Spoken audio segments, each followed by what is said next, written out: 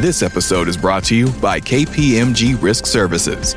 KPMG believes that when you've earned the trust of all your stakeholders, that's when your business has a solid platform to grow. That's the trusted imperative. KPMG Risk Services develop and put in place dynamic risk strategies designed to help your business earn that all-important trust. Go to read.kpmg.us/trust to learn more. Hey, this is Randy Gage, and you're listening to the Power Prosperity Podcast. I want to talk about asking for help and how that applies from a prosperity standpoint. I was having dinner with a friend, a newer friend, someone I just met, who's got some disability issues, is in a wheelchair, doesn't have quite use of his hands, full use. So we were having dinner, and they served a steak. And I noticed he wasn't doing anything with the steak, and I kept thinking, okay, should I ask him if I can help him cut up his steak? And then maybe... So I'm thinking about this, and about 20 seconds later, his mother, who would also, it was a big banquet thing, she was at the table, so there was about 10 of us around the table. So she handed her plate and switched with him, and she had already cut up the steak. So as mothers do, mothers always take care of their babies, no matter if they're 3 years old or 80 years old, right?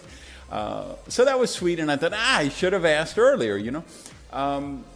So here's the thing with that, and I think back, and you remember the show when I had just done the 2 surgeries, the spinal surgeries, and my sister came and looked after me for a week, and the second time my other friend took care of me, and because the day after, I could not tie my shoes, and that was such a hard thing for me to ask for help in the past.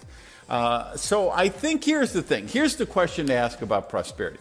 There are people who automatically ask for help all the time for everything because they choose not to do it themselves. They don't want to try. They don't want to risk failure.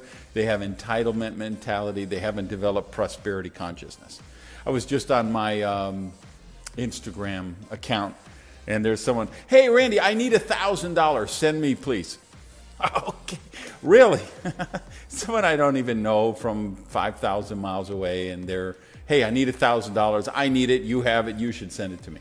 That is not prosperity consciousness. Prosperity consciousness is doing everything that you can for yourself.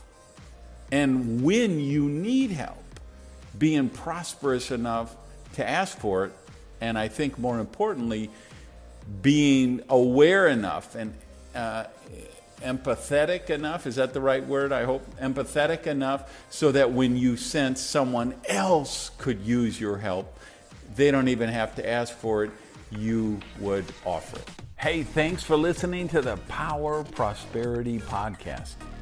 Do me a favor and practice the circulation law of prosperity and tell people about Prosperity TV. So if you would, just put something up on your Tumblr, your Twitter, your Facebook, your YouTube.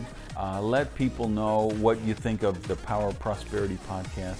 Even take a screenshot of your phone and maybe post that picture so we can build the community here at the podcast. Thanks, guys.